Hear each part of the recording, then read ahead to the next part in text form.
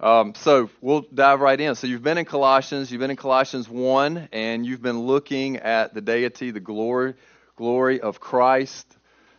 And Paul transitions. He transitions into verse 21, and after he talks about the deity of Christ, and he says in verse 21, so we're not on the handout yet, but just kind of reorientate you to where we are for this morning, and maybe for some of you it's your first time here.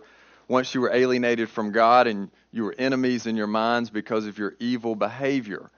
But now he's reconciled you by Christ's physical body through death to present you holy in his sight, without blameless, free from accusation, if you continue in your faith, established and firm, not moved from the hope held out in the gospel. Once you come to Christ, you can't lose your salvation. If it ever seems like a person can lose their salvation, we have to go back and say, were they ever a believer in the first place? And I believe this verse is speaking to that. So if you continue in your faith, and this is your hope, this is the gospel that you have heard and has been proclaimed to every creature under heaven. And here's where Paul establishes who he is, and this is the bridge into what we're going to be looking at this morning, of which I, Paul, have become a servant. And so now we're going to look at Paul's ministry, and this is where the handout picks up. And so we're on this side, so I'm going to get to the diagram on the back at the end, but we're on this side starting in verse 24. Such rich, exciting passage to look at this morning. Paul writes, now I rejoice in my sufferings for your sake, and in my flesh I'm filling up what is lacking in Christ's afflictions for the sake of the body, that is the church. What is that about? We're going to look at it in just a second. Of which I became a minister according to the stewardship of God, from God, that was given to me for you to make the word of God fully known. The mystery hidden for ages and generations, but now revealed to his saints. To them God chose to make known how great among the Gentiles are the riches of the glory of this mystery, which is Christ in you, the hope of glory. Him we proclaim, warning everyone and teaching everyone with all wisdom, that we may present everyone mature in Christ. For this I told, struggling with all his energy, that he powerfully works within me. For I want you to know how great a struggle I have for you and for those at Laodicea, and for all who have not seen me face to face, that their hearts may be encouraged, being knit together in love, to reach all the riches of full assurance of understanding and the knowledge of God's mystery, which is Christ, in whom are hidden all the treasures of wisdom and knowledge. I say this in order that no one may delude you with plausible arguments, for though I'm absent in the body, yet I'm with you in spirit, rejoicing to see your good order and the firmness of your faith in Christ. So I got several points I want to make this morning. But I love Andy Stanley in Atlanta, Georgia, and he says that when you speak, you should have at least one point that you're driving home. And so if I had to choose at the beginning, so I'll go ahead and give away one of my blanks that's going to come up in a little bit. If I had to choose at the beginning, one point that I want to press home for me and you this morning is that ministry, and particularly we're going to be talking about discipleship, because I believe that is true ministry. Ministry is, and discipleship is worship. So this is worship. Ministry is worship. It's not separate from worship. Worship is not just something that we do on Sunday mornings, or when we come on Tuesday mornings as Bible study, and then we leave and we stop doing worship, and then we do ministry. Ministry is worship. Discipleship is worship. So that's my main point, and I'm going to come back to that in a minute, but we got to build a case for that, and so that's where we're headed. And I'm going to start at the end to build the case. And so I've got lines all over the place. And so at the bottom, I want to make a comment on verses 3 and 4.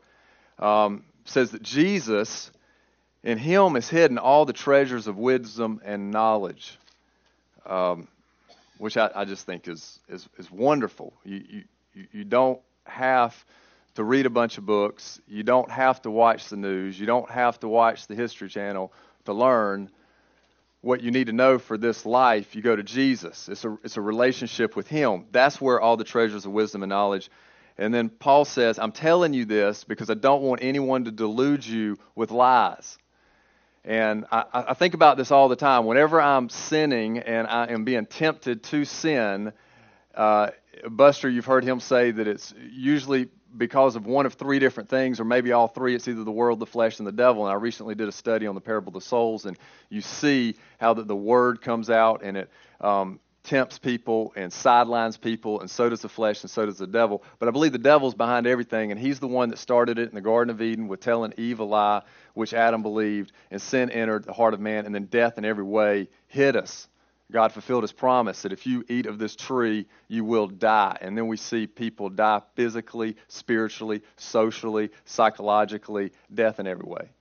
And so Paul is saying, I don't want you to continue to be deluded. Jesus says in John 8:44 that the devil is the liar and the father of lies. He says in Revelation 21 that he's the deceiver of the nations. In Ephesians 6:11, it says that the devil is scheming against us. And so Paul is saying if we're going to have people move to a place of true ministry which leads to worship, we can't believe the lies.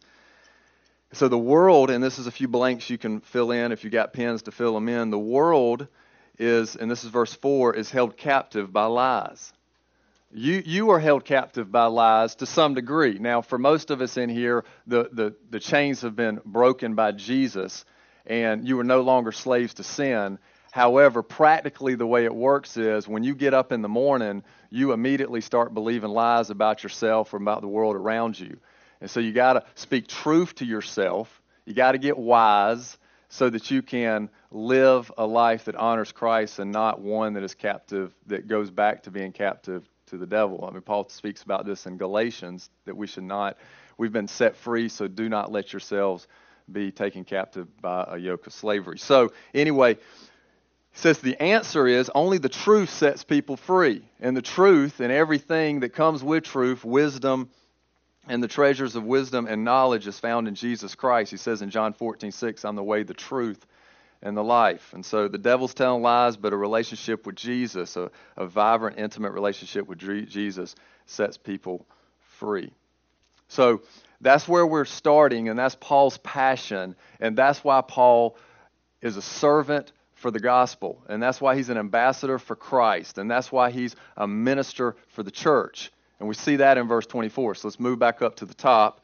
And he says, I rejoice in my sufferings for your sake. And this is a very interesting, confusing, but I think exciting passage where he says in my flesh I'm filling up what is lacking in Christ's afflictions for the sake of his body, that is the church. Now, at first glance, you may think, well, that doesn't seem right because Christ, when he died, didn't he die for all sin, for all men that accept him for all time? And there's nothing that is incomplete in his atoning sacrifice for us.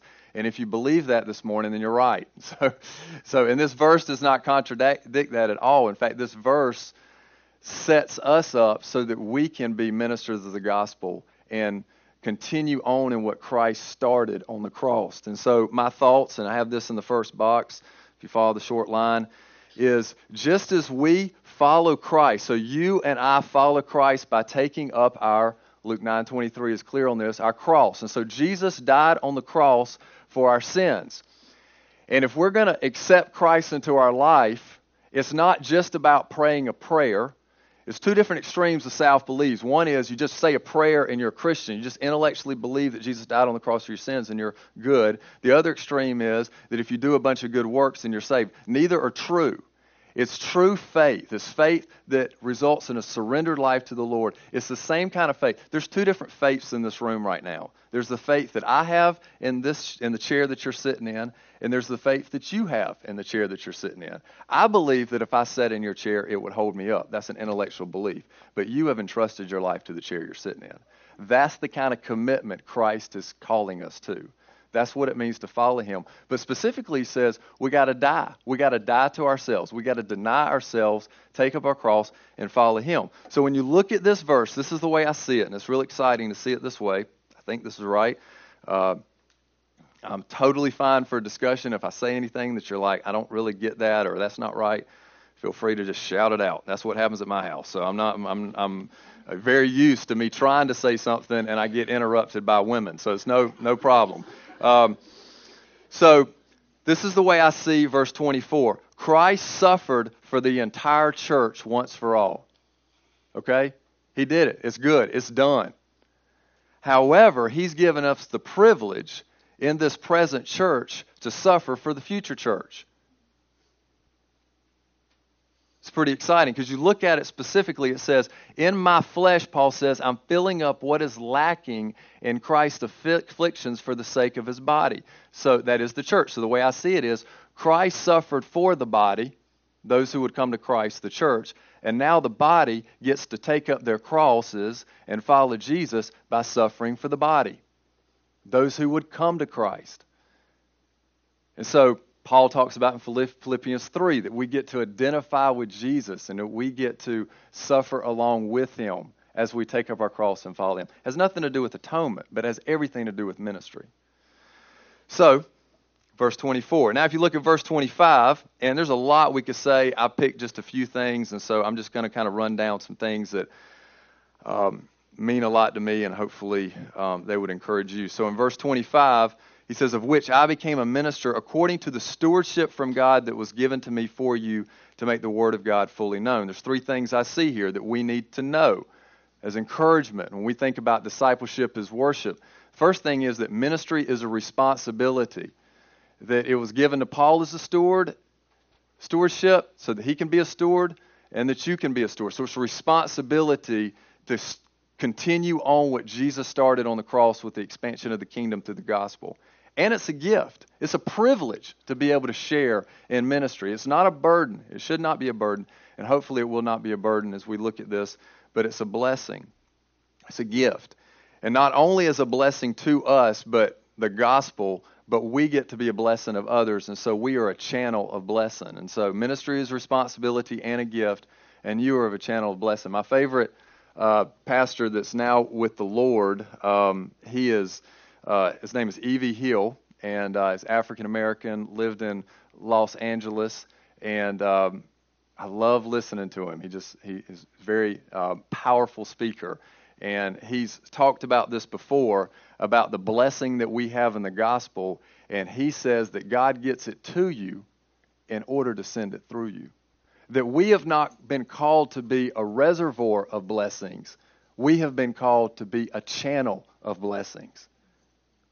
If God gets it to you, he's intending to get it through you. And that goes with the gospel, and I believe that goes with material possessions. When he blesses you with a check that you weren't expecting to come in the mail, yes, he did have you in mind, but he didn't primarily have you in mind, maybe. He gets it to you in order for it to go through you. So ministry is a responsibility and a gift, and we are called to be a channel of blessing.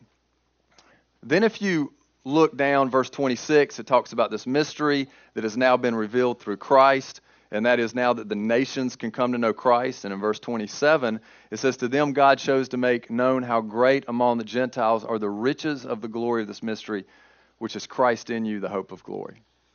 And this is an incredible, precious truth, such an exciting truth. And a few years ago, I took a seminary class on the Trinity, and I had no idea that this class was going to impact me in this way and how I thought about a relationship with God. But this is what I gained from this class, and I want to share it with you as I look through the Word and I study some verses, and you probably are very aware of this. Maybe this should just be a reminder of what you already know. But when God created, you see God created in Genesis 1, and he says in Genesis 1:26, let us make man in our image. When I share the gospel with college students and I start here with who God is and why he created and why we're here and why he pursues a relationship with us, I try to put away the lie that Satan gives us that God, if you do believe in God, that he created us in order, because he needed a relationship. Like he needed us. He created man. Why did he create man? Because he needed man to have fulfillment in his life. Well, that's so far from the truth. And the reason it's so far from the truth is God needs nothing, and God is one being, three persons, and he has everything he so desires in the relationship of the Trinity. It's just one big party with the Father, Son, and the Holy Spirit. So the reason God created was because God is love, and true love gives itself away. It's the same thing with us. Whenever we have a friend that we want to go do something and we're having a good time, Let's invite a few more and include them on what we have here, what's special here. It's the reason why I believe parents have children, that you're having this love relationship with one another, and let's share this with others. Let's bring more people into the world, and let's have a family, and let's give this love away, because that's what true love does. And that's why God created man. And then what I just learned recently, Christy and I are doing some premarital counseling with some couples, and we're reading this book, which I highly recommend. It's actually a premarital counseling book. Steve Herron recommended it. It's called Catching Foxes, and I believe it's a great marriage book. I mean, you can just kind of reword some things, and it'd be good for your marriage, by John Henderson. But one thing he says, and y'all probably are familiar with this, but it hit me like a ton of bricks in a good way, is he said when God looked at man, once he created Adam, and he said, it's not good for man to be alone, I thought the reason he said that was because man needed woman to be complete. He needed a helper. He needed fellowship. But John Henderson makes the argument, and I believe this to be true, is that Adam had everything he needed in a relationship with God. He didn't need woman to have completion. But because he was created in the image of God, and go back to what we said earlier, true love gives itself away. God is true love. Man, in order to fulfill and live out the image of God, had to have someone to give himself away to. So you can go home and tell your husbands that primarily you weren't here to help him. Primarily you were here to receive his love. So that's a pretty good deal. So anyway, when you go back and you think about that, and how that the Trinity had everything the Trinity needed, and man was created to be able to be brought into the party. And then you look at this passage right here where it says in verse 27 that Christ is in you. That's the hope of glory. And you look at these truths. So if you look in the box on the right, the blessing that we have received, and now that we're supposed to give away to others, the blessing is intimacy. And so that's the blessing of the gospel. It's not primarily that we're going to go to heaven. It's not primarily that we can have a good life here. But it's so that we can have a relationship with God. John 17:3, Jesus says, this is eternal life, that they may know you and the one that you've sent. And so the blessing is intimacy. God is one God in three persons. The Trinity is three distinct but not separate persons. And these are two truths that's so encouraging to me. Number one is to be a Christian is for someone else to be in you. You see this in Galatians 2:20, where Paul says that I've been crucified with Christ, and it's no longer I who live, but Christ lives in me. John 14:20, he clearly says, I am in the Father, and you are in me, and I are in you. So at the very same time, you're in Jesus and he's in you. You can't get any tighter than that. That's intimacy. And then to be a Christian, another truth is to be in someone else, which is in another reality. And so I can't explain it, but right now we're in fellowship in the Trinity. So if you look in Ephesians 2:6-7, it says, God raised us up with him and seated us with him in the heavenly places in Christ Jesus, so that in the coming ages he might show the immeasurable riches of his grace and his kindness toward us in Christ Jesus. So you're in a relationship within the party of the Trinity right now, so that you can experience now his kindness given to you through his grace. C.S. Lewis says that when we get to heaven, it's going to feel like home because we were already there. I mean, isn't that awesome? I heard recently somebody say that, you think about when you get to heaven, what are you going to want to do, where you want to go? And I want to go talk to Moses and see what it was like to be with God on the mountain. And I want to be with the disciples or Peter to see what it was like to walk with Jesus on water. I want to be with John the Baptist to see what it was like, ask him what it was like when Jesus comes down into the water to get baptized with him. But the truth of the matter, it's probably more going to be Moses and John the Baptist and the disciples coming to you and saying, what was it like for God to live within you and for you to live within a relationship with God? So the blessing is intimacy. In 28 to 29, and these are actually my favorite. So I get real excited about the ones we've looked at, but these are just, they're just really exciting me. So him we proclaim, warning everyone and teaching everyone with all wisdom, that we may present everyone mature in Christ. So, when I think about proclaiming, I think evangelism. When I think warning everyone and teaching everyone with all wisdom, I think establishing people in the faith, showing them how to study the Word, showing them how to the importance of community and fellowship like this, the importance of prayer, to be able to keep them speaking truth to themselves and receiving truth, and then the presenting everyone mature in Christ, that is the goal of discipleship. And this is where I get, and this is my point with discipleship, is worship. And I don't know exactly what heaven's going to be like, and at times it's hard for me to wrap my brain around what it means like to have rewards in heaven, but I think I'm getting closer to grasping it. And so I'm teaching a class at PCA right now, and we're going through a survey of the Gospels, and been talking about what it means to know Jesus and what it means to surrender your life to Him. And we've talked about hell, and I believe that there's actually degrees of hell, and that it depends basically on what degree of hell you go to is how much you were exposed to the gospel, if you will. So Jesus says in Luke 12:47 through 48, he says that if anyone knows the will of his master and does not do it, he'll be beaten with many blows, and if anyone does not know the will of his master, he'll be beaten with fewer blows. So, a few things. You don't go to hell because you don't accept Christ. You go to hell because you're a sinner. But accepting Christ is the only thing that can keep you from going to hell. So if you don't accept Christ, everyone goes to hell, whoever doesn't accept Christ. However, I believe that there's some kind of connection, and I can't quite figure it out totally, with how much you were exposed to the gospel. So how many opportunities you had to accept Christ when you were on earth, and how many times you stiff-armed those opportunities. And I think, honestly, the degrees of punishment isn't necessarily going to be whips, but I think it's going to be, because we look at the beggar and Lazarus, we see that there's a remembrance of his time on earth. I think it's going to be remorse. I think it's just going to be the pain of remembering every time I turn down the gospel. On the flip side, when you get to heaven, there's going to be rewards. Well, what are these rewards about? Is it that I accept Christ by faith and then I just do a bunch of good works, and the more good works I do, maybe the more good rewards I get when I get to heaven? I don't think that's it at all. Because we look at these passages in this box that I have in discipleship is worship. And so let's just look at a few of them. Paul says in 2 Corinthians 1:14, he says, on the day of the Lord Jesus, you will boast in us and we will boast of you.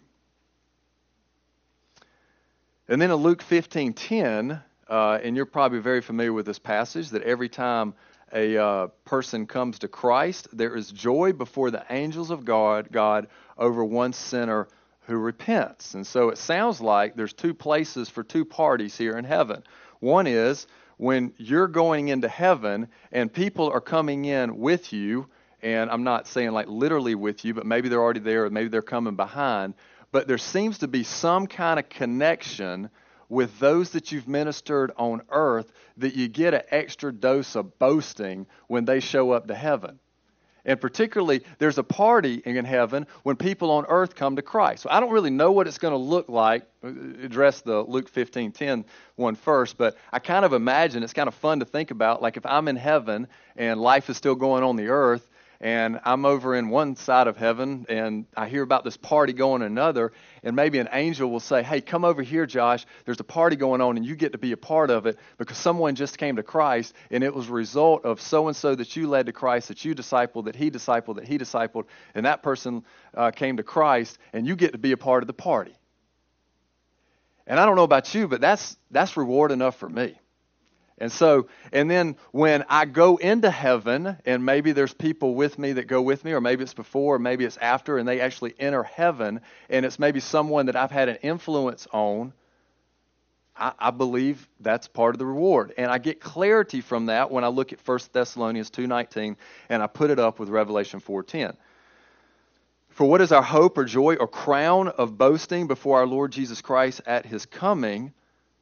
Paul says it's you. those he's ministering to. So when Jesus comes, what am I going to boast in? And particularly, what is my crown? It's going to be you. And then we look in Revelation 4:10, particularly with the elders in heaven, it says they cast their what? Before the throne. Their crowns. And so what are they worshiping with? What are they giving back to the Lord? Well, if you just take this literally, there might be some kind of connection with, I worship for eternity. I have more to offer in worship to God for eternity because of the eternal investments that I made on this earth. And so then you look at Matthew 6:20, where Jesus says, lay up treasures in heaven. What is that? I believe that's the people you invest in now. And that's why I say discipleship is worship. So when you leave here and you are investing in people, you are stocking up for a wonderful experience in heaven. Now, what will heaven be like if you don't lead anyone to Christ? It's still going to be great. It's still going to be incredible. It's going to be more than we can ever imagine. But somehow, I think the rewards is connected to the eternal investments you make on earth. Because honestly, it's not that hard to think about or to figure out. There's only three things that see eternal, and that's God, the Word of God, and the souls of men.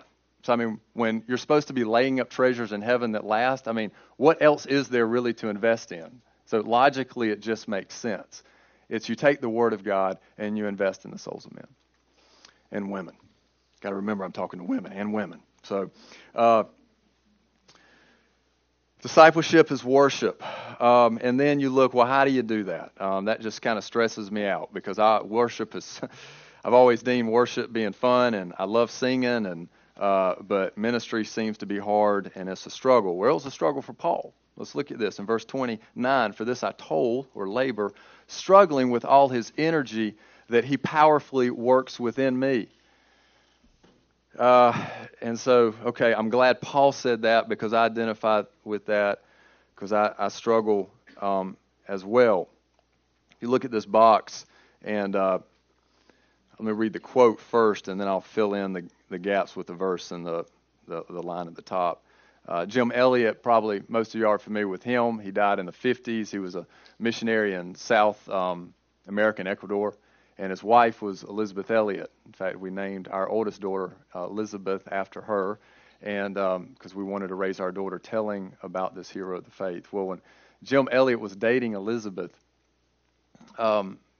she had, the way she recounts it as a horrifying experience of going to one of his wrestling matches when he was in high school. And at the end of the match, I mean, she was just like, it was just sickening to her. And so she asked him afterwards, she says, do you really like to do that? And this is how he described it. And he says, well, before the match, I'm scared to death. During the match, I'm in agony. And after the match, I'm exhausted. But yeah, I like to wrestle. And when I think about ministry, particularly with evangelism, that's the way I kind of feel when I'm sharing the gospel with people. It's before I share the gospel, I'm in agony. Stressing myself over it. During it, before the match, I'm scared to death. During it, I'm in agony. And afterwards, I'm exhausted. But boy, do I love evangelism. And when I share my faith, it's the best thing I did that day. And I think Paul would say the same thing. And he says it in Colossians 1:29. And this is what I say at the top here is how ministry blesses you as it blesses them. Remember, it's a channel of blessing. He's going to send it to you in order to get it through you. The Word is a means of grace. You don't get more grace through the Word, but you experience more grace. I mean, Paul told in Acts, he told the elders at Ephesus that the Word of God is a means of grace. Fellowship is a means of grace. In Ephesians 4, he says that when we speak to one another, we're giving grace to those who hear. Prayer is a means of grace. In Hebrews chapter 4, he says that we approach the throne of God's grace, and evangelism is a means of grace. Specifically, if it's going to get to them, it's got to go through you.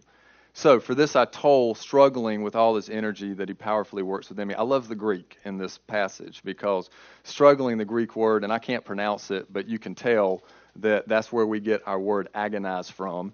And energeia, is where we obviously get our word energy from. Powerfully, the Greek for that is where we get the word dynamite from.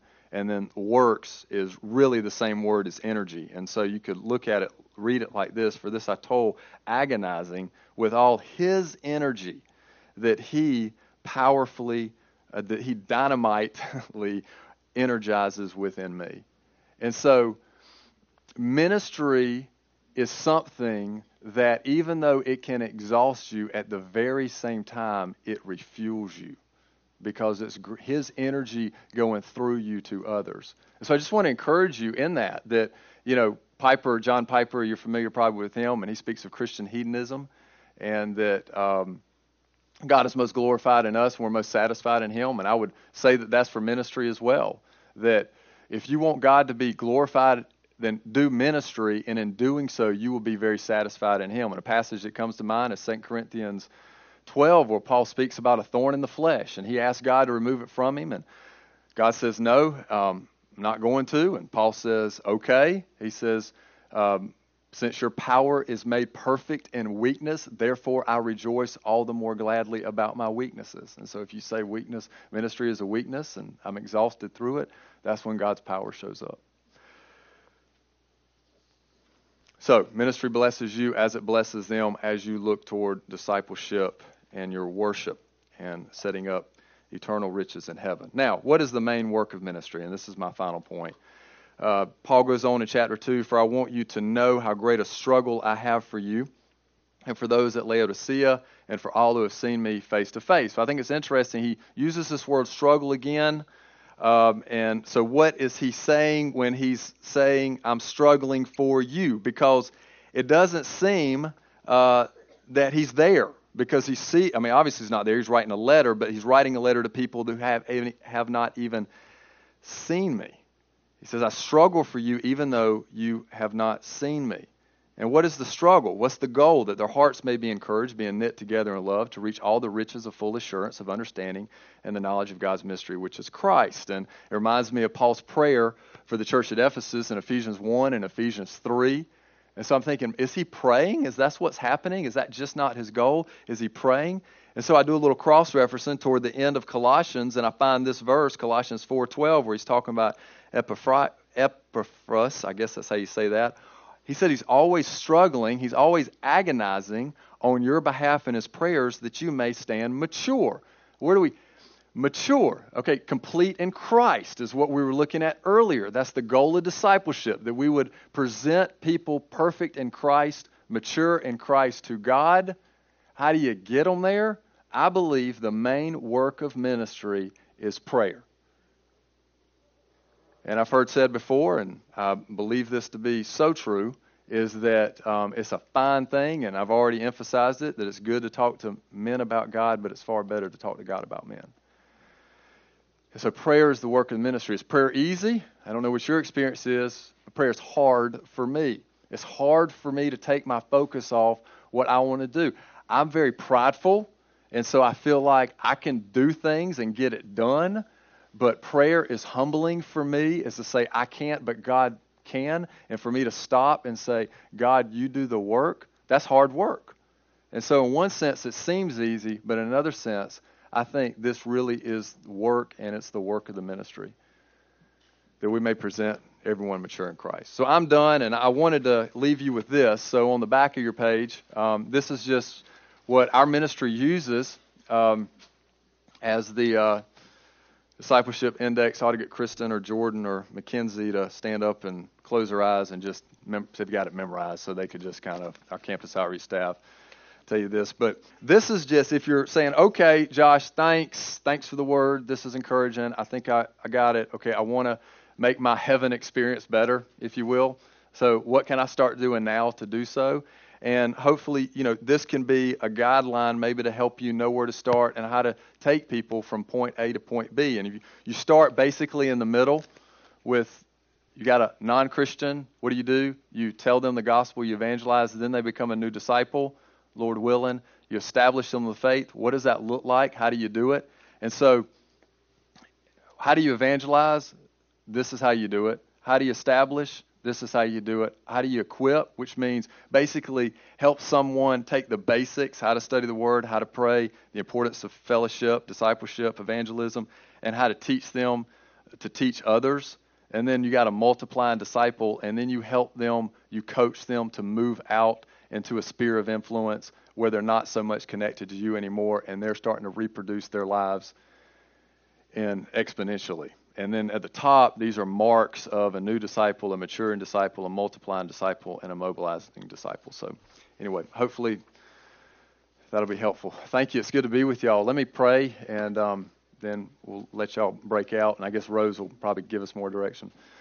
God, thank you for the opportunity just to be reminded of your gospel and, Lord, what it means to have a relationship with you and what's central to that, and that is to know you. And, Lord, thank you for allowing us to be a part of the Trinity. And I tremble to even say that because it almost doesn't seem right, but then I got to remind myself that we are, for those of us that's trusted in Christ, that we are cleansed by the blood of the Lamb and that we're righteous in your sight. So therefore Christ can be in us and we can be in him as he is in you.